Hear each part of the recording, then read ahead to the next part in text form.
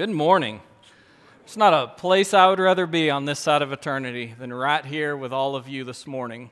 I do have to admit, though, there's something odd in the air. I don't know if any of y'all have picked up on it.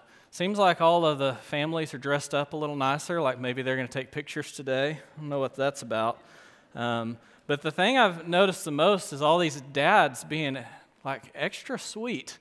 Like Chris Hall was changing a diaper at the beginning of church. So it makes me wonder what's going on. So to all of our mothers, I want to say Happy Mother's Day. Chris, that's not enough. You're going to need some additional gifts. Okay? We're so grateful for our mothers, for all that y'all do.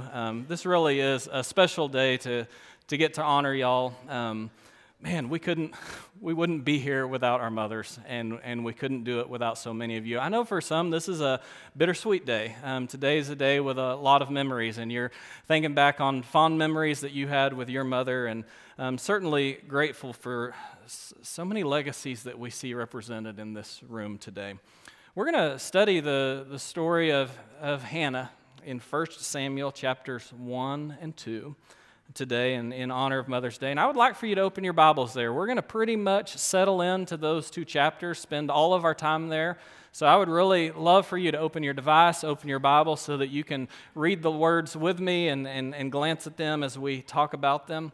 We want to take a glimpse at the life of Hannah. We're going to start by gathering some context and just reading the story. I thought about telling it to you, but God tells the story so much better. So we're going to read the first 20 verses of 1 Samuel chapter 1, and then we're going to talk about that a little bit, and then we're going to zero in on a particular phrase that Hannah used that I think we can get something out of. So let's start with the text. 1 Samuel 1, 1 through 20. There was a certain man of Ramathim-Zophim of the hill country of Ephraim, whose name was Elkanah, the son of Jeroham, the son of Elihu, the son of Tohu, the son of Zuph, an Ephrathite. He had two wives. The name of one was Hannah, and the name of the other Peninnah. And Peninnah had children, but Hannah had no children. Now, this man used to go up year by year from his city to worship and to sacrifice to the Lord of hosts at Shiloh, where the two sons of Eli, Hophni and Phinehas, were priests of the Lord.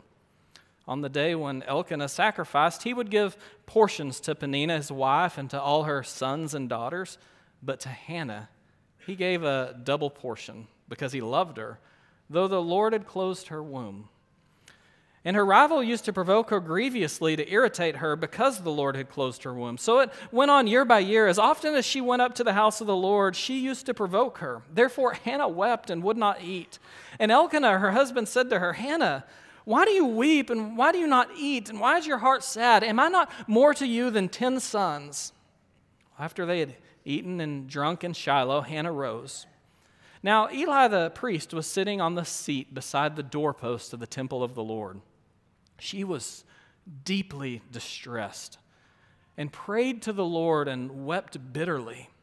And she vowed a vow and said, "O Lord of hosts, if you will indeed look on the affliction of your servant and remember me and not forget your servant, but will give to your servant a son, then I will give him to the Lord all the days of his life, and no razor shall touch his head." As she continued praying before the Lord, Eli observed her mouth. Hannah was speaking in her heart. Only her lips moved, and her voice was not heard. Therefore Eli took her to be a drunken woman, and Eli said to her, "How long will you go on being drunk? Put your wine away from you." But Hannah answered, "No, my Lord, I am a woman troubled in spirit. I've drunk neither wine nor strong drink, but I've been pouring out my soul before the Lord. Do not regard your servant as a worthless woman, for all along I have been speaking out of my great anxiety and vexation." Then Eli answered, "Go in peace, and the God of Israel grant your petition that you have made to him." And she said, "Let your servant find favor in your eyes." Then the woman went her way and ate, and her face was no longer sad. And they rose early in the morning and worshiped before the Lord. Then they went back to their house at Ramah, and Elkanah knew Hannah his wife, and the Lord remembered her. And in due time Hannah conceived and bore a son, and she calls his name Samuel. For she said, "I have asked for him from the Lord." The process of becoming a mother was quite an extensive one for Hannah. You know, I look out through the congregation, and I know for some of you, becoming a mother was something that came quite easily, quite naturally. I know there's others amongst my voice who've struggled and maybe were blessed with a child, or maybe struggled and never were blessed with a child. We come to this story with a lot of different baggage and a lot of different expectations. As I look at it, one thing's for certain: Penina, for her, the task of motherhood seemed to be something that just happened without a thought. Something that she took for granted and even used as a knife to kind of jab at Hannah. All mothers aren't granted the ability to have children so easily. In fact, as I look throughout Scripture, I find that it's kind of a recurring motif. How often did God use the prayers of a barren woman or a woman who was previously barren to raise up the next generation of the faithful among Israel? It's really interesting how often that happens. We see that despite the mental anguish that some of these mothers went through, they are prepared in a special way through that to raise up a God-fearing young child, and such is the case with Hannah. You know, this stands as a constant reminder to all of us that often the things that we may take for granted are the blessings that others are fervently praying for. Now, I would love to say that if you are hungering for a child, that this story gives you a recipe for how to get one. Weeping in fervent prayer to the Lord, a vow to dedicate the child to God, and then a trust that you have in Him hearing and answering is your prayer. But the truth is this story does not give us a formula for how to get our prayers heard. The story isn't a formula for how to get the barren to conceive. This text is not about barrenness. I don't believe this text is even about prayer. It's about the unique circumstances through which God is going to raise up this temporary horn of salvation for Israel. This text at its core is about God, and it shows how God is planning and acting and on behalf of His nation, and He does so through this broken, hurting, and unsuspecting person, Hannah, in a powerful way. So at its core, this text really isn't about motherhood, though it gives us some wonderful models to follow. At its core, this text isn't about prayer or even answered prayers. I think it gives us some wonderful models to follow. At its core, this text isn't about how we make bargains with God and uphold our end of the deal if this bargain comes true. I suppose that there's a model there in that for what we should do. Are we to promise something to God? We should certainly honor those claims. At its core, though, this text is about God Himself. It shows us how God brought us to where we are today. This is a piece of our history, a piece of our story. And we see that it was through trial and difficulty that this young mother-to-be was brought to the feet of God in prayer and prepared for this huge monumental task. We see it was through the faithfulness of this earthly mother that God chose in this instance to accomplish His goals using her faithfulness. And I believe as we look out into the world today and God's working, that He is still using faithful mothers in powerful ways today to change the course of history. So on this Mother's Day, I want to look closely at how Hannah responded to the gift of motherhood and see if we can learn anything from it. Let's continue reading the text, verses 21 through 28. The man Elkanah and all his house went up to offer to the Lord the yearly sacrifice and to pay his vow. But Hannah did not go up, for she said to her husband, "As soon as the child is weaned, I will bring him, so that he may appear in the presence of the Lord and dwell there forever." Elkanah, her husband, said to her, "Do what seems best to you. Wait until you have weaned him. Only may the Lord establish His word." So the woman remained and nursed her son until she weaned him. And when she had weaned him, she took him up with her, along with a 3-year-old bull, an ephah of flour, and a skin of wine, and she brought him to the house of the Lord at Shiloh. And the child was young. Then they slaughtered the bull, and they brought the child to Eli, and she said, "O my Lord, as you live, my Lord, I am the woman who was standing here in your presence praying to the Lord. For this child I prayed, and the Lord has granted me my petition that I made to Him. Therefore, I have lent him to the Lord. As long as he lives, he is lent to the Lord." And he worshiped the Lord there. Right there, verse 28. That's the key verse that I want us to zero in on. My title is Lent to the Lord, the ultimate challenge and aim of motherhood. We're going to spend some time. I want to look at that phrase, Lent to the Lord, and determine what it means. I think we're going to see that as we wrestle with some of the language in the text, and then we're going to ponder together how this really is the ultimate challenge and aim that we're called to, both as mothers and as individuals. So let me ask you this, Lent to the Lord, what does that mean? Does it, like me, make you a little bit uncomfortable to hear Hannah say that phrase? I got to be honest, as I was preparing this sermon, I kind of picked my text ahead of time, and you kind of have this idea of what you want to say, and then I really read it, and I really hear the words that come out of Hannah's mouth, and I think, really, Hannah? And now I have to preach on that. You're going to lend him to the Lord. There's something about that makes me cringe just a little bit. And I think that has to do with how we use language. I want to think a little bit about what we mean if we're going to lend something out. Okay? If you're going to lend something out, you're essentially allowing someone else to borrow it. You're not transferring ownership, but you're giving someone else the temporary rights to use something that is yours. So me and my brother and my dad are always lending each other tools. It's borderline stealing, but it's this kind of cycle of the tools going back and forth. But really, they're lent, and we share all of these things. It's a sharing. But that's different than when we give something. When we give something, we are transferring ownership without any expectations, without any expectations that we get to make decisions about that or control that. The person who has it is free then to pass it on, to give it to someone else. Giving literally means that we no longer have possession of what we hand over. So as we look at this text, we see that there's some difficulty here. Scholars, the commentators that I've read, actually wrestle with this word a lot. Some of your translations, instead of saying Lent, may say something like dedicate.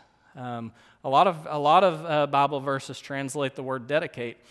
They had a decision to make. Best I can tell, in the Hebrew, there was some wordplay that was happening here. So the literal word is Lent, but when Hannah, the reason that they think Hannah chose to use it is because it played off this kind of rhyming situation with the word she used to give from God. So there's this wordplay, this connection between God's giving and Hannah's giving back that just doesn't translate well into English. So the scholars have had to decide, well, do we write the word as it is, Lent, and let Hannah say something that makes us cringe a little bit? Or do we soften it a little bit and try to capture the essence of what he means, dedicate this child to the Lord?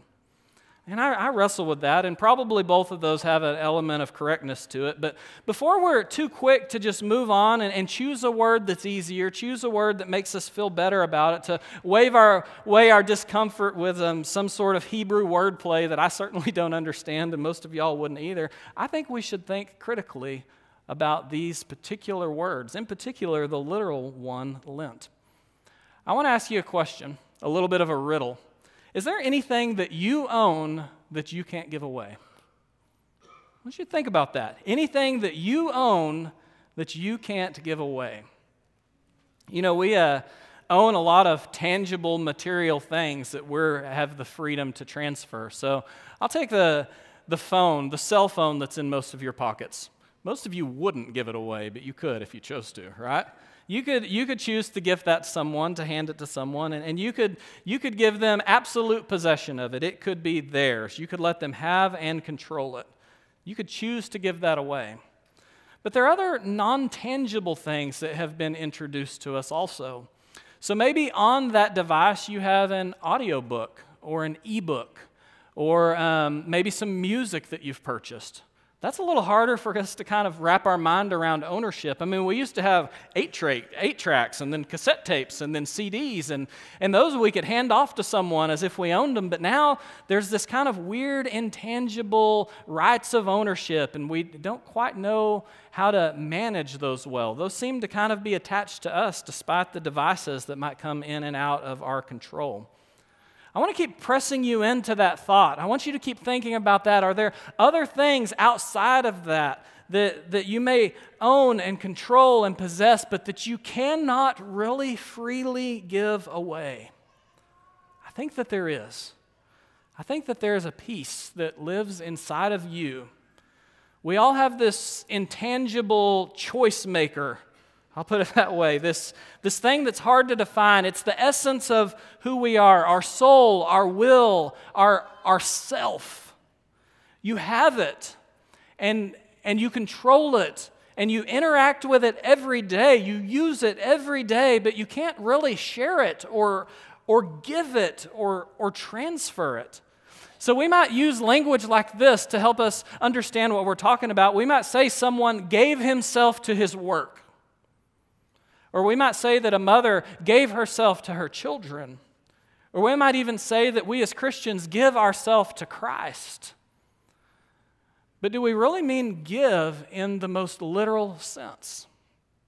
You see, there's a piece of you that no matter how much you press it in a certain direction, there's a piece of you that you never get to let go of. There's a piece of you that has to daily make the choice to press yourself towards that thing that you're giving it to. So really, in the case of the man who gave himself to his work, what we mean is that he puts a lot of effort and energy. He makes a choice every day to focus on his job. Or to that mother who gave herself to her children, she chooses every day. She chooses every day to give that child, put that child's needs above her own. Or for those of us who are Christians, a similar thing follows. We choose daily to follow him instead of others.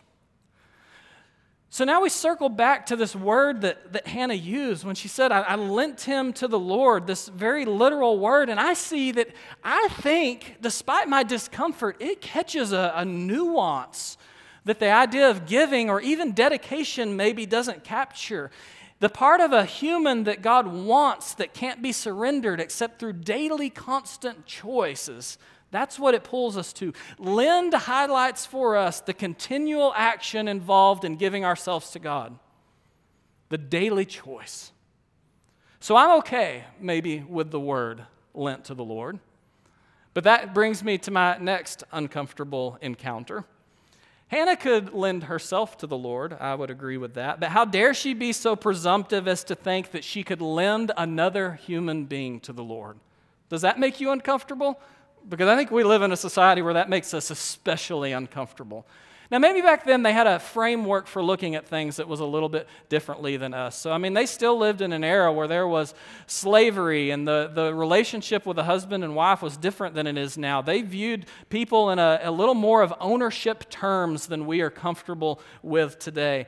But if that's what Hannah was trying to communicate, why didn't she use the word give? If Hannah was viewing Samuel as her property, as if he was her property that she can hand off, why didn't she speak of him that way? Why did she use this special word to lend? And here is where I believe we get an insight into motherhood. He may not have been hers to lend. He was Samuel. He was his own person, just like you and I make our own decisions. We are our own entity. But inside of Samuel was an unmistakable piece of Hannah, not just her DNA, but more. Inside of Samuel was a piece of her heart, a piece of her being, a piece of her personhood. And with that, she did get to choose. That piece of Samuel was hers to lend, especially at the beginning. And I believe what a mother chooses to do with the piece of herself that dwells in her children is what makes all the difference. I'm going to say that again. I believe what a mother chooses to do with the piece of herself that dwells in her children makes all the difference. Just like personhood, this isn't something that you can just give away. This is a connection that you always have no matter what. So I want to talk for a little bit about the things that mothers do, some of the ways they respond to this little piece of themselves that becomes disembodied and now dwells within another human. Some attempt to keep it close to feel as if it never left. And so they bring this child in and they don't want to let go, and they hold it close to try to keep that piece of themselves almost as if it never disappeared. Others do the opposite. They push the child away. They let bygones be bygones, and they build walls there out of self-preservation, and they do their best to pretend that little piece of themselves maybe wasn't ever really there or isn't really that important, and so they let it go and they disengage. I think more often than not, we see different patterns emerging, like a child becomes interested in something that maybe one of the parents, particularly the mother, is interested in. And so then they press their child, they lend their child to this thing in hopes of living vicariously through them, a sort of immortality, you might say, and a handing off of ourself in another person. Guys, I believe that this is the ultimate challenge of motherhood. How are you going to navigate this little piece of yourself that goes with your children? How are you going to navigate this with your children? And we see this example laid out in 1 Samuel 1:28, this powerful language that lets us know that Hannah chose to lend him to the Lord.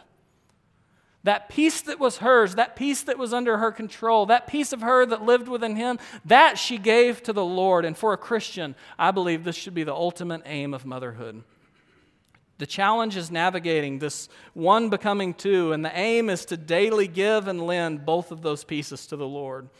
So we see here in the text this powerful decision that Hannah made, not once but daily, which I believe highlights the ultimate challenges that mothers still face today, and an example of how it should be faced. So that brings me to the next question. So if Hannah was going to lend her child to the Lord, what are the results that we see come from that? Well, even there in verse 28, we see the first result emerge. It says, "And he worshiped the Lord there." Now, scholars debate who the he is. He worshiped the Lord there. Some say, man, that was a really weird way to phrase things because Samuel was so young, he certainly couldn't have worshiped. So this must refer to Elkanah. And I say, man, I don't know. I have a hard time buying that. I mean, they're not talking about Elkanah in this passage. Others say, well, maybe it should have been plural. They all worship the Lord there, but that's just not what the text says. The text says he. I believe the text is telling us that as Hannah turned Samuel over to God, the first thing that engaged with Samuel was his heart. And Samuel began to worship the Lord. This was prophetic in a sense, and that it was telling us what was going to happen with Samuel as he matured into the role. And it makes even more sense when you realize that the first 10 verses of chapter 2 are Hannah's prayer. We read those at the beginning of the service, and at the very end of Hannah's prayer, we also see a point made about how Samuel was transformed by her choice. At the end of verse 11, it says, Elkanah went home to Ramah, and the boy was ministering to the Lord in the presence of Eli the priest. So in the 10 verses of Hannah's praise to God for all that he has done are sandwiched on one side with the fact that Samuel was worshiping the Lord, and on the other side with the fact that Samuel was ministering to the Lord. And so what we see is in the act of Hannah giving over Samuel, of Hannah choosing daily to lend him to the Lord, we see this young man grow in both his connection with God and his service to him. You see, it was the mother's decision to let go that led to this later action when he became able. And I believe motherhood, rightly done, is one of God's most powerful and most often used tools to direct history. The text continues to paint this picture of Samuel throughout his younger years. It kind of reminds me of Luke talking about Jesus. In 1 Samuel 2:21, it says, Indeed, the Lord visited Hannah. She conceived and bore 3 sons and 2 daughters, and the boy Samuel grew in the presence of the Lord.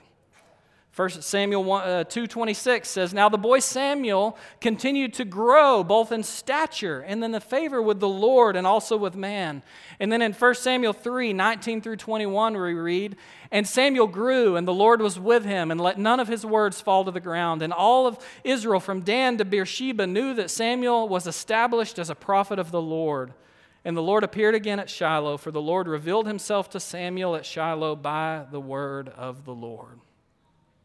So in light of this beautiful story and the beautiful result even that we see emerging in Hannah's choice and the flourishing that we see in Samuel, why does giving our children to the Lord still present such a challenge for us?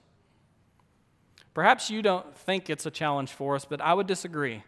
As I look out to the world and specifically to God's people, I think we are tempted just as much as others to collectively press our kids towards things that are temporary. And we really struggle to press our kids towards things that are eternal things. Why is that?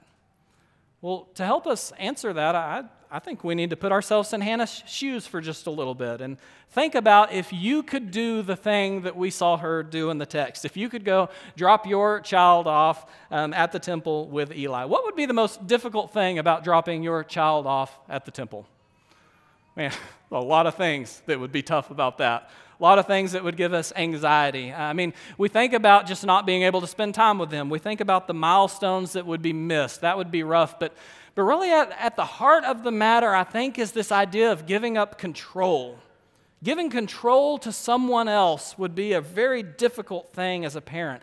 And then when you think about who it was that was going to be raising Samuel, it becomes even more difficult because Eli was a terrible father. He was awful. In 1 Samuel chapter 2, verse 12, it says, "Now the sons of Eli were worthless men. They did not know the Lord." And then the text goes on to explain all the awful things that his sons did. I mean, they really were worthless.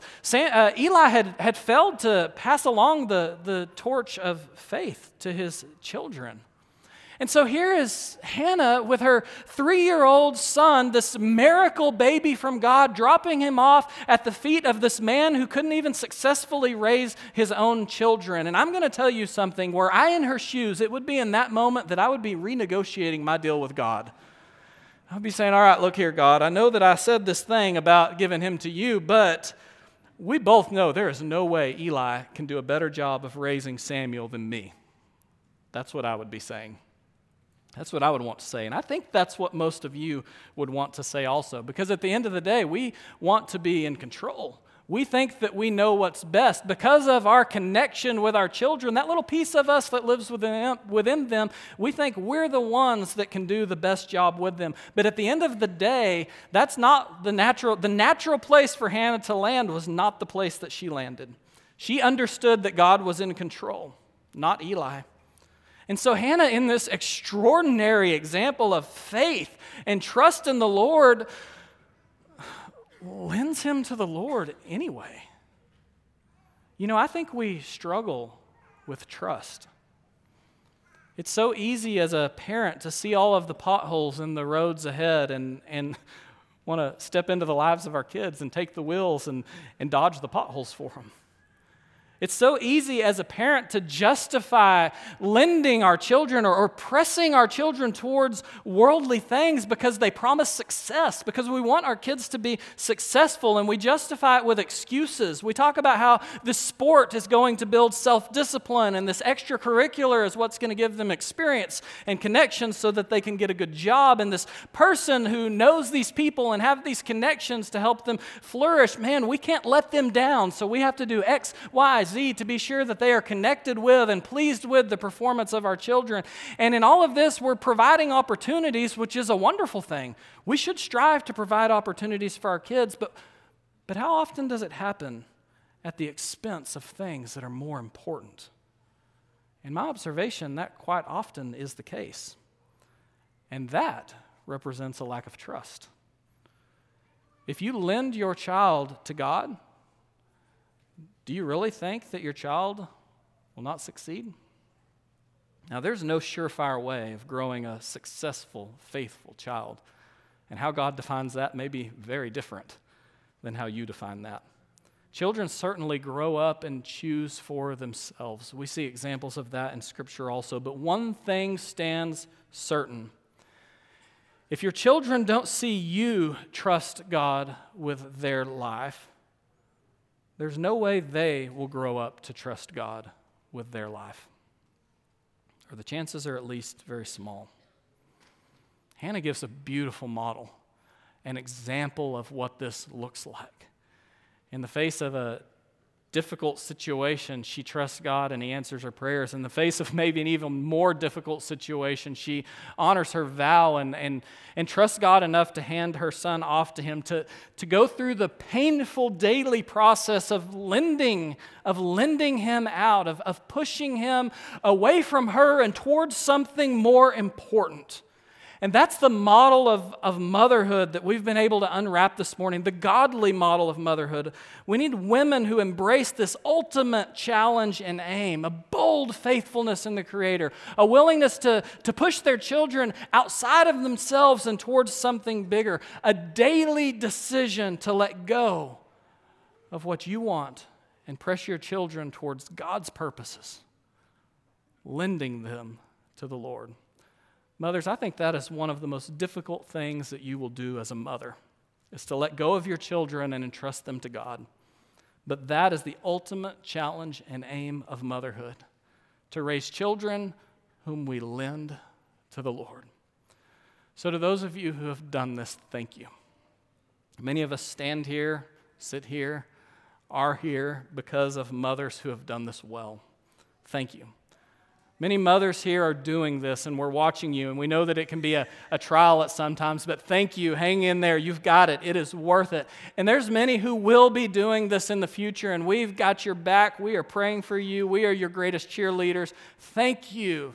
We are behind you in this endeavor. One thing is for certain, we all struggle with this in different ways. We serve a faithful God. So when you struggle, may you see that end. May you see His patterns of acting throughout all of Scripture. May you use every piece of influence that you have every amount of pull that you have to press your child towards God.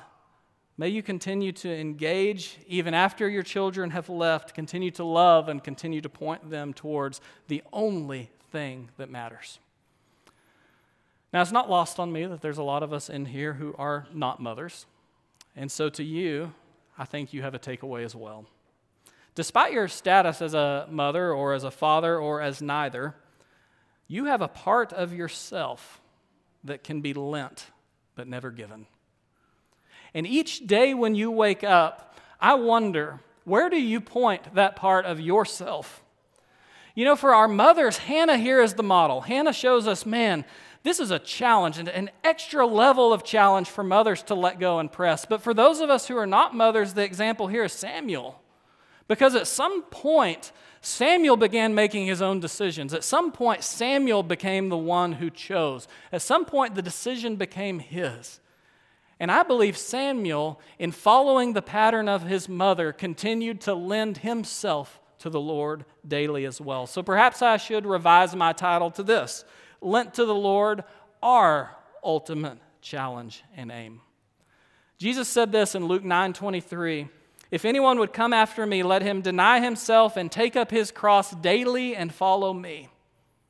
Daily choices. Perhaps yesterday you didn't choose well, but what about today? What about tomorrow?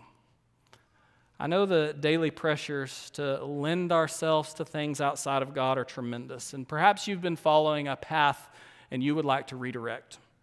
We stand prepared to pray for you, to partner with you, to help you walk towards God alone. Maybe you've been studying, maybe you know the truth and believe and are ready to be baptized. The baptistry is ready behind me. The water has been prepared. We stand prepared to baptize you. I know this room is full of those with needs, so if there are any that we can address, we invite you to come forward as we stand and as we sing.